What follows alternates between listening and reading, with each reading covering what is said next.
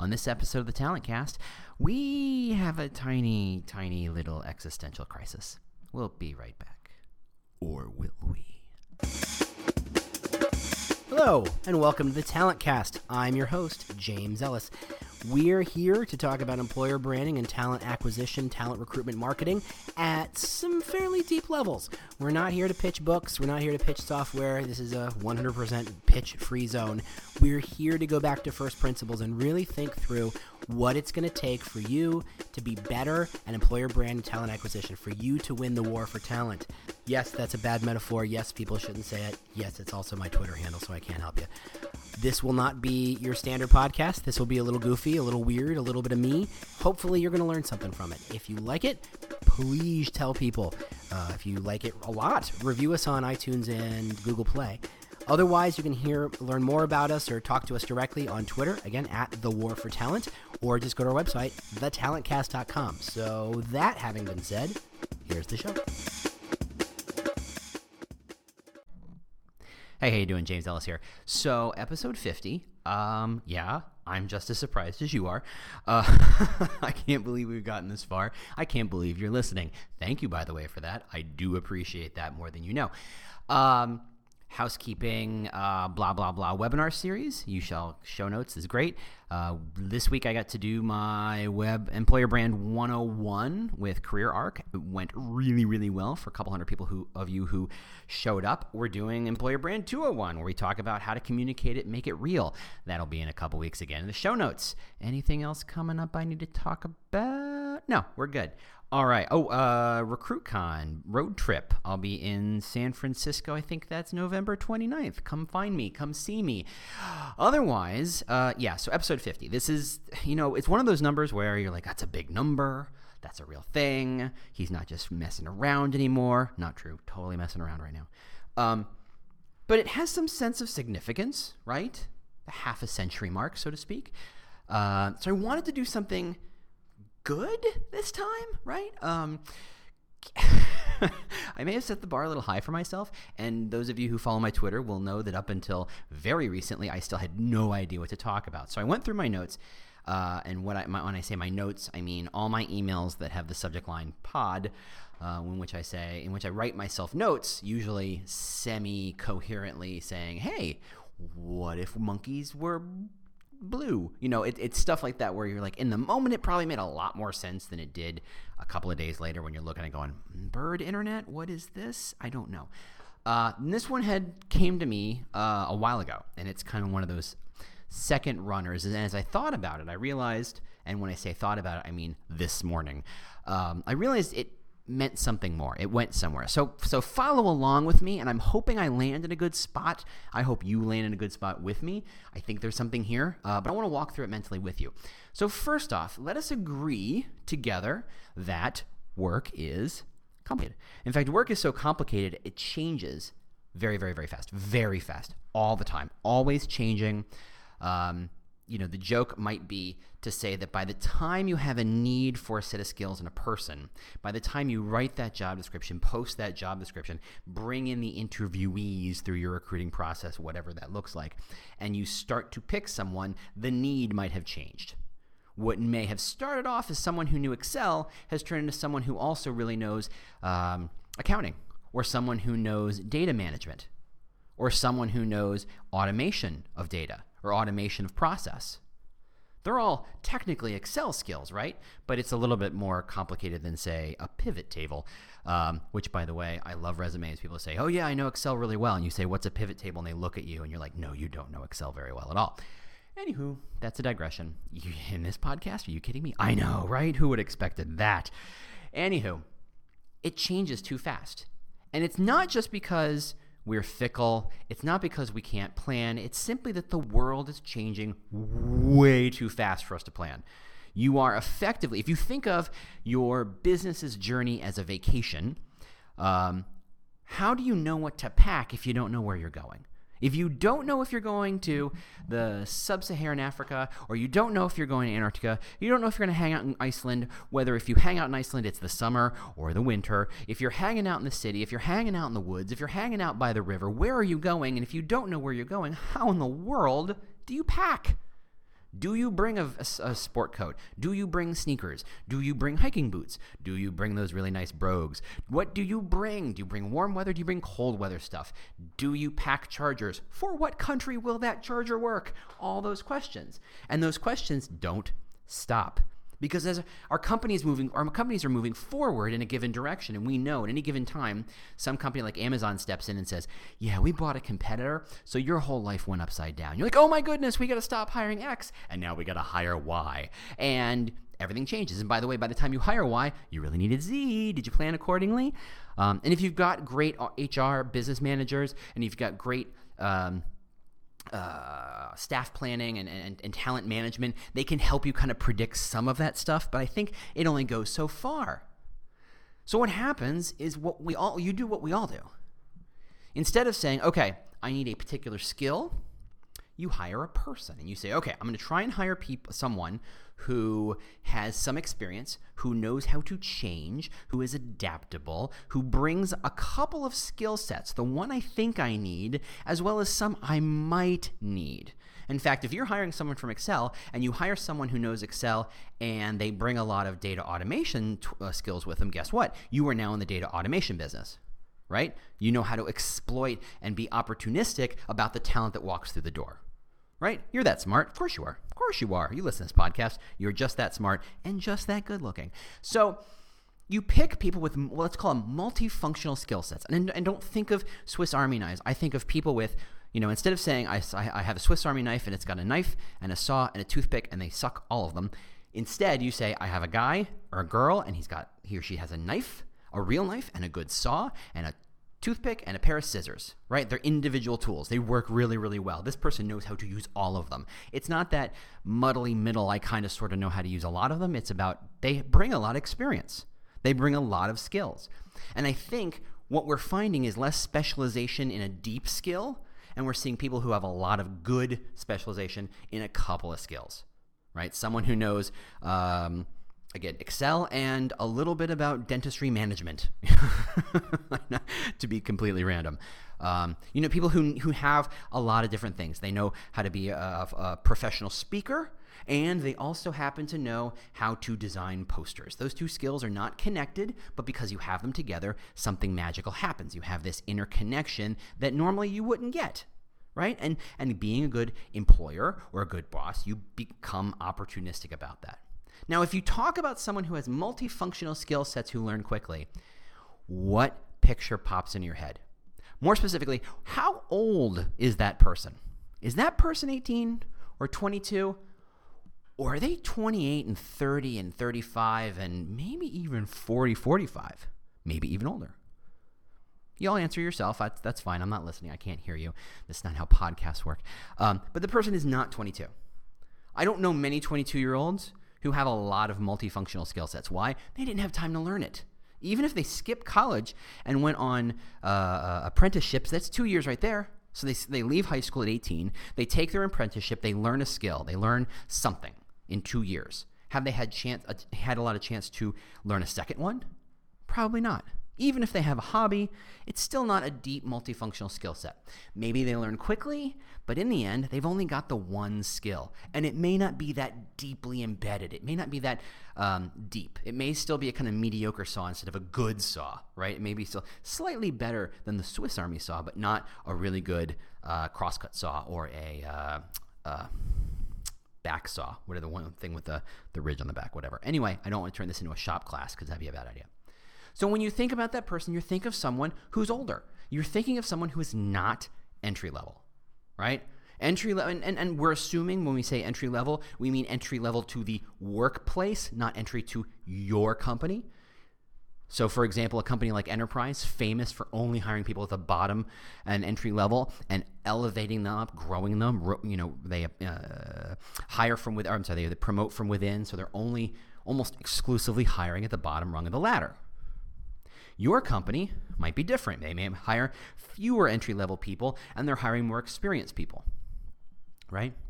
So if the world is changing and we don't know how to pack for what's ahead of us, and so we pick things that are multi-purpose and multifunctional, and have enough experience to say and to show they know how to learn and pick up new skills quickly as the need arises. And we've defined that person as not entry level. Well, there's another piece to this puzzle, and that is we live in a world of software, right? Go ahead and go find the article that says software is eating the world. It's true. I think it's a valid point that in the end, all the processes that we make can eventually be softwareized, meaning a bot or a spider or just a macro in an Excel sheet can do that job for us. We've all heard those stories, whether true or not, of someone who gets a job programming or gets a job doing some basic rote skills, builds the software package that does it for them, collects the paycheck, and does nothing all day. Some of us have that dream. Some of us find that terrifying. But truly, software is designed to replace us, to take the tasks that can be automated off our plate. Now, many of you think that that means, oh good, that means we don't have to do some basic arithmetic, or we don't have to do some basic indexing, or it can help us search for information better. But the truth is, software that's out there right now is doing a lot more higher level work. I have friends over at Narrative Science over here in Chicago who take Google Analytics data, and based on your Google Analytics data, which by the way, automatically collected, they connect with an API, they pull the data, and using natural language generation, turn those numbers into an article, an update, a brief that sounds like it was written by a person. The skills that used to be, okay, well, only a person knows how to speak and write our language is no longer true. We can actually create words and sentences that make perfect sense and are good at identifying, hey, this is something you should notice. It looks at your analytics and says, hey, in this last week, for some reason on Tuesday, you had a huge traffic spike. Now, it doesn't know what the answer is, why, but it can identify, hey, you had a huge traffic spike. You should go figure out why. You should go be aware of it. Maybe you had a big sale or something. Now, it doesn't know that stuff, but it's going to point it out. And that's a lot better getting that in your inbox every week than having to go to your Google Analytics and clicking around until something pops up and says, hey, this is interesting. That's the world we're living in right now. To some extent, most of the box scores and most of the financial reports that you see in newspapers are written by software. Software is doing a lot more stuff than just automating basic rote tasks. It's really complicated. It's really taking over the world. Let's say instead of here, we're all in recruiting. Let's say the task of a entry-level recruiter is to filter candidates who have basic skill sets. Now, of course, let's say you have an entry-level tech recruiter who doesn't really know the difference between Java and JavaScript, even though they're completely different things. You've asked them, hey, here's a stack of 1,000 resumes. Go find someone who knows Ruby on Rails, has been doing it for at least 2 years, and go have an entry phoner with them to make sure they don't have two heads. Right? You can teach anybody to do that. You know who else you can teach? Software. And that's what we're starting to see. We're starting to see software that takes over that task of skimming the resume, identifying traits that you are looking for, filtering those out, collecting the contact information, setting up a phone call, except it's not a phone call. It's you do it on chat. Do it in a Facebook Messenger. Do it on Slack, whatever. And it asks a couple of questions. It reads the answers. If the answers make no sense on some level, it tosses that candidate out. If the answers make some basic sense, it hands that person to the next level recruiter who actually with a human eye looks at it and says, yeah, this person would be interesting to talk to. Or, yeah, no, this person's full of it. So you just eliminated the role of the entry-level recruiter. What about sourcing? Couple of queries and you have some basic sourcing. And software is coming that actually does all that thinking for you. It looks at the job description, looks for keywords, and says, okay, I know what kind of queries will start to pull those people down for you to identify. And then we hand them to the other bot we talked about previously who interviews them to some extent and passes it on to the recruiter. Suddenly, you could technically fire half your recruiters. The entry-level work is getting absorbed by software. Now, this isn't just in recruiting. Let's talk about Uber. Why? Because they're hilarious. Uber, by the way, investing big time in a magical thing called self-driving cars. I want you to think about that for a minute. Uber, the company that says and has spent $1 bajillion advertising, hey, you have a car? why don't you make a little extra money driving people around, just said, hey, can we have your car? Don't worry, we'll be fine with it. The software will drive it around. Or we'll use our own cars. We don't need you anymore. Bye-bye, gig economy. Uber is effectively trying to put its own clients out of business, right? Its software is eating that world. You think you're in a warehouse and you're safe? Have you heard of a little company called Amazon?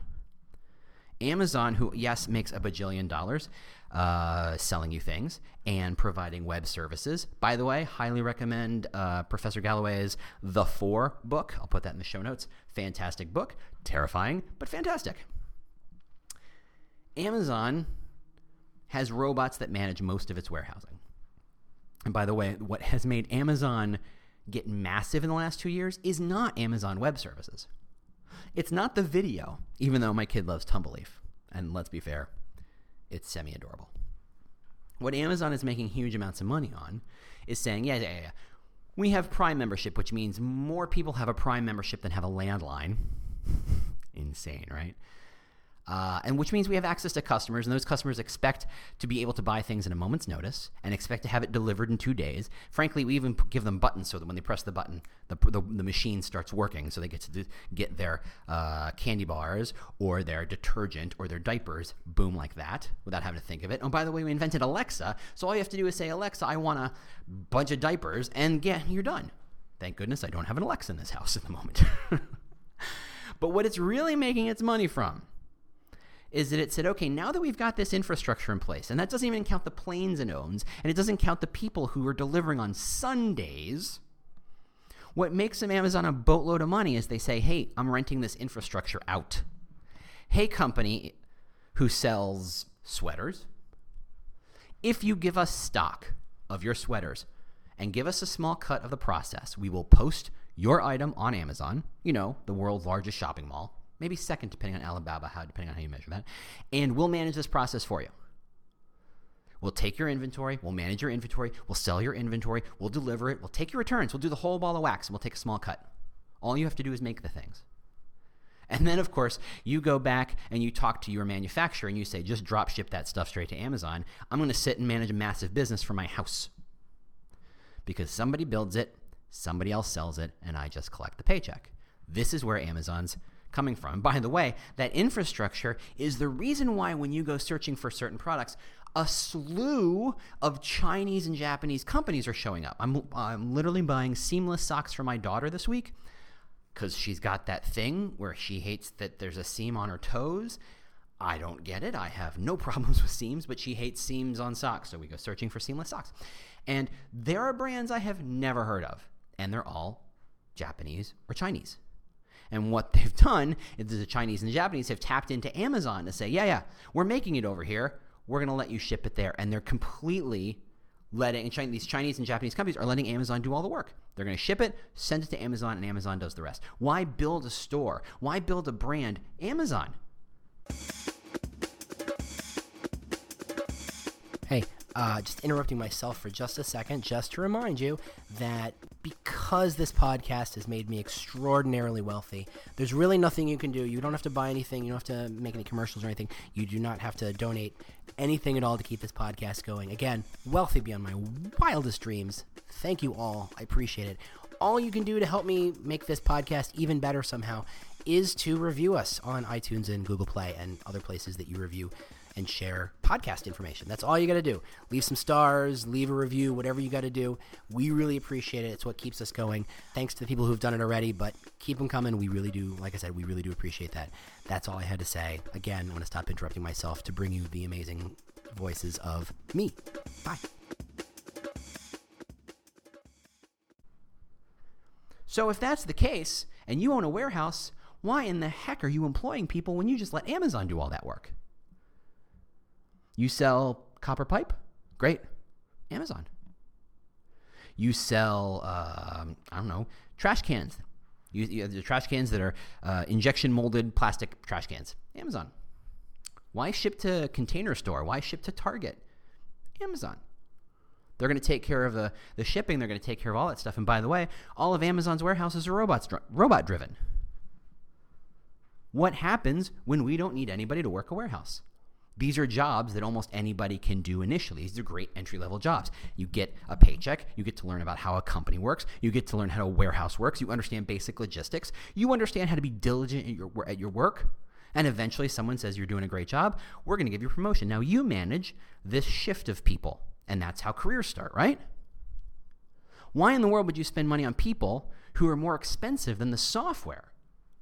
And then they won't add value for years. Right? You hire an entry-level person, and you have to train them for a week, for 6 weeks, for 6 months. How long before that entry-level person drives value for your company? The time is getting longer and longer. Why? Because the bots are doing the job of the entry-level person. The way in which you and I, all of us, started our careers is we got some crappy job somewhere doing something. A job that, by the way, now is being done by a piece of software, or a robot, or artificial intelligence, or whatever. But that's how we started. We got the crappy job. We got pretty good at the crappy job. We got a better job, and we learned something. And then we got a better job, and we learned something, etc., etc. What happens to the workforce when there's no first crappy job? We all talk about what happens when software does all this work, and we talk about it as if either one, we all get to sit at home Wall-E style and sit in our Barca loungers doing nothing all day while the software does the work for us, or we say, that's fine, we don't want those crappy jobs, because we don't. No one wants those crappy jobs. No one actually says, you know what I want? I want a crappy job. No one says that. But they were a necessary evil to start a career. No one's first job is software developer level 3. No one's. I don't care how smart you are. I don't care if you invented your own programming language. No one's first job is SDE 3 or level 72 or whatever your number, depending on how your company breaks it all stuff down. Their rankings, right? No one starts that way. You have to start with a crappy entry-level job where you do the rote work, where you do the grunt work. All of those tasks being taken over by software. So if this is the future of work, because we are incentivized, each company is now incentivized because software is cheaper than hiring a bunch of people to do the crap jobs. Software is much cheaper than that. Especially when other companies like Amazon and Google have bought and built the infrastructure and paid for the infrastructure. You don't have to pay for the infrastructure. That was the massive fun stuff about Amazon Web Services. You no longer had to build a room full of computer servers to launch a e-commerce company. You just tap in and lease some space on Amazon servers, and it turns on more as you grow. Well, you don't have to spend any money to start. You have to pay for that service as you need it.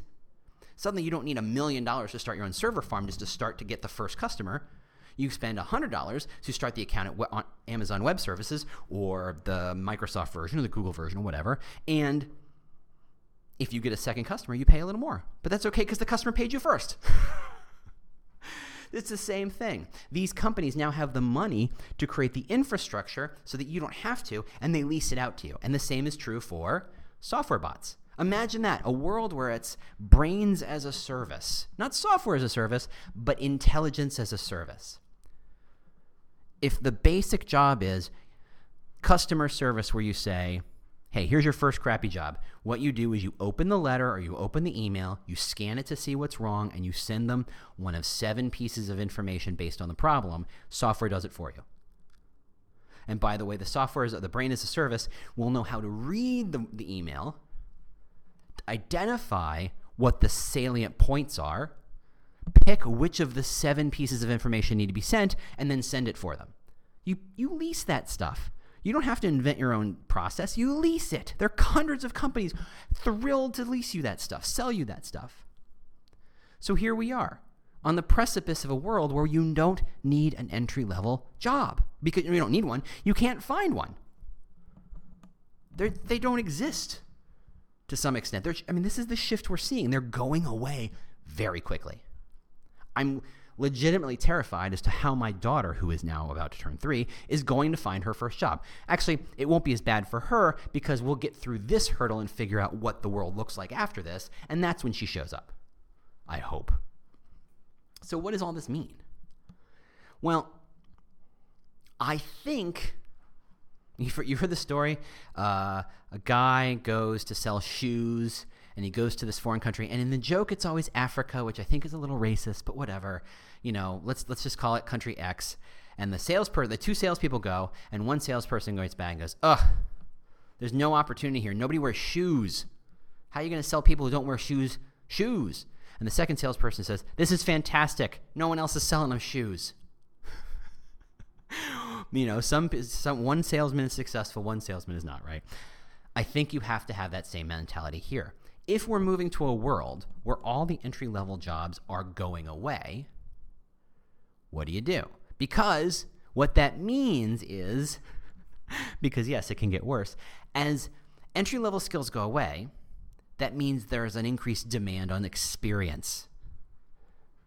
And as there's an increased demand experience, that means there's increased price for experience, which means in reality, there's an increased scarcity of experience. And that's where we live, right? If I asked you, how hard is it to find a developer these days, and you roll your eyes and say it's brutal, that would be all of you. And it's not just developers. When you're looking for a good X, they're hard to find. Why? Because everybody needs a good X, whether it's an SEO manager or an account manager or a designer or a warehouse manager. If you're good at something, you should be able to find a job. The demand is high, relatively speaking. So if the demand is high, that means you can't count on finding them.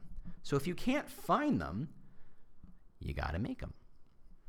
Now, we've talked about education as a focus to create talent rather than find talent, and I still buy that, and this connects to it sort of, but from a different angle. What I think you have to do is not just say, okay, because it would be crazy for me to tell you what you need to do is go grab a bunch of cheap entry-level kids who can't find jobs anywhere else and train them how to do a thing. Because what I'm saying is they're going to be worthless for 3 years till they're good at something. And then hopefully your company is still around and solvent enough to need whatever skill you just trained them in. And that's, again, what are you packing for? What vacation are you packing for? That's naive. And I'm not going to tell you that. I would not tell you that. I would, however, say you need to skate to where the puck is, right? You need to start modularizing your skills.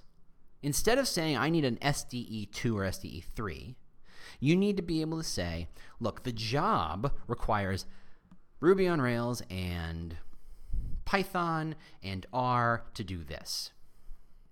What if you said, I need someone who knows R, I need someone who knows Python, and then I need someone who knows Ruby on Rails? Now, they're entry level, so they're much cheaper than the person who knows all three. And as you hire the person who knows Python, you train them on R, or you train them on Ruby, or whatever, and then show them as they're working how to use it to do robotics, how to use it to do bots, how to use it to do data management, how to use it to do machine learning, whatever it is. You find someone with the entry-level skill and move them from entry-level up a row. Now, if you do that for someone with a 4-year degree, they're 22, 23 years old, there's an expectation that having spent $1 bajillion on the education system, by the way, I'm in North America, and that's how much an education seems to cost these days. I don't know what it's like in Europe, but our education costs have skyrocketed, and student loan companies are taking advantage of that, and it's brutal, and it's incredibly expensive to get a college degree, a 4-year degree. And having spent all that money, you should rightly be expected to get a decent salary coming out the gate. If you're going to spend $100,000 to get a 4-year degree in computer science to learn some old languages no one uses and one that someone does, you're going to need, $70,000, $80,000, $90,000 a year. However, if you hire someone who's 19, who did not go to college, who instead went to a boot camp to learn that language that everybody uses, are they as good as the person who went to a 4-year degree? That's debatable. I don't necessarily think so. I think the education that comes with understanding bigger picture and understanding the history of computer science and the history of programming language and the old languages that you don't use, I think that has value. I think that creates context that simply going to learn Python and then knowing Python, and that's the only thing you know, provides. But if you hire the person who knows Python because they learned it at a boot camp or they learned it online at some online video academy, Udacity, Lydia, Udemy, there's a million of them, right? You can hire them for $40,000 a year, half price. And let's be fair, they only paid a couple grand to take that boot camp. So they're not demanding $70,000, $80,000, $90,000 a year entry level because they don't have a $100,000 student loan debt, to pay off. to keep afloat, to keep the loan collectors off their back. And having hired them cheaply, you still need to invest in growing them, because just knowing that one skill isn't enough. You need to teach them that skill in your industry. You need to teach them, use that skill, and teach them the secondary skill that turns that first skill into power, into value. You need to change how you structure your jobs. For a long time, the jobs have effectively been the same, and we just bring in new talent. But as things shift, as the need for complex talent increases, you either have to spend twice as much per person, or you break your jobs down a little bit, you invest in true talent development and education, and you have an opportunity to collect the value of entry level. I think truly the talent war is going to be won by the companies that restructure to hire and train staff who add value and grow them.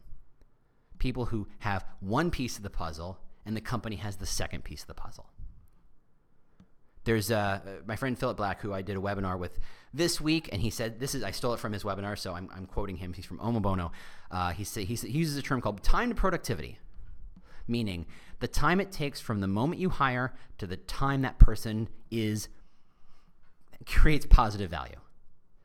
You know, beyond the onboarding, beyond learning how the company works, figuring out what a printer is, figure out the steps to make something happen. It can take anywhere from weeks to months for someone you hire, depending on their skill level, depending on their experience, depending on the level of the company, to become actually valuable.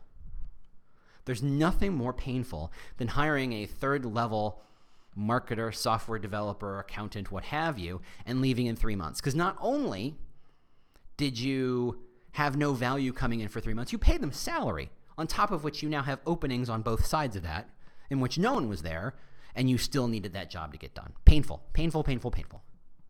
That's why matching is so powerful and so important.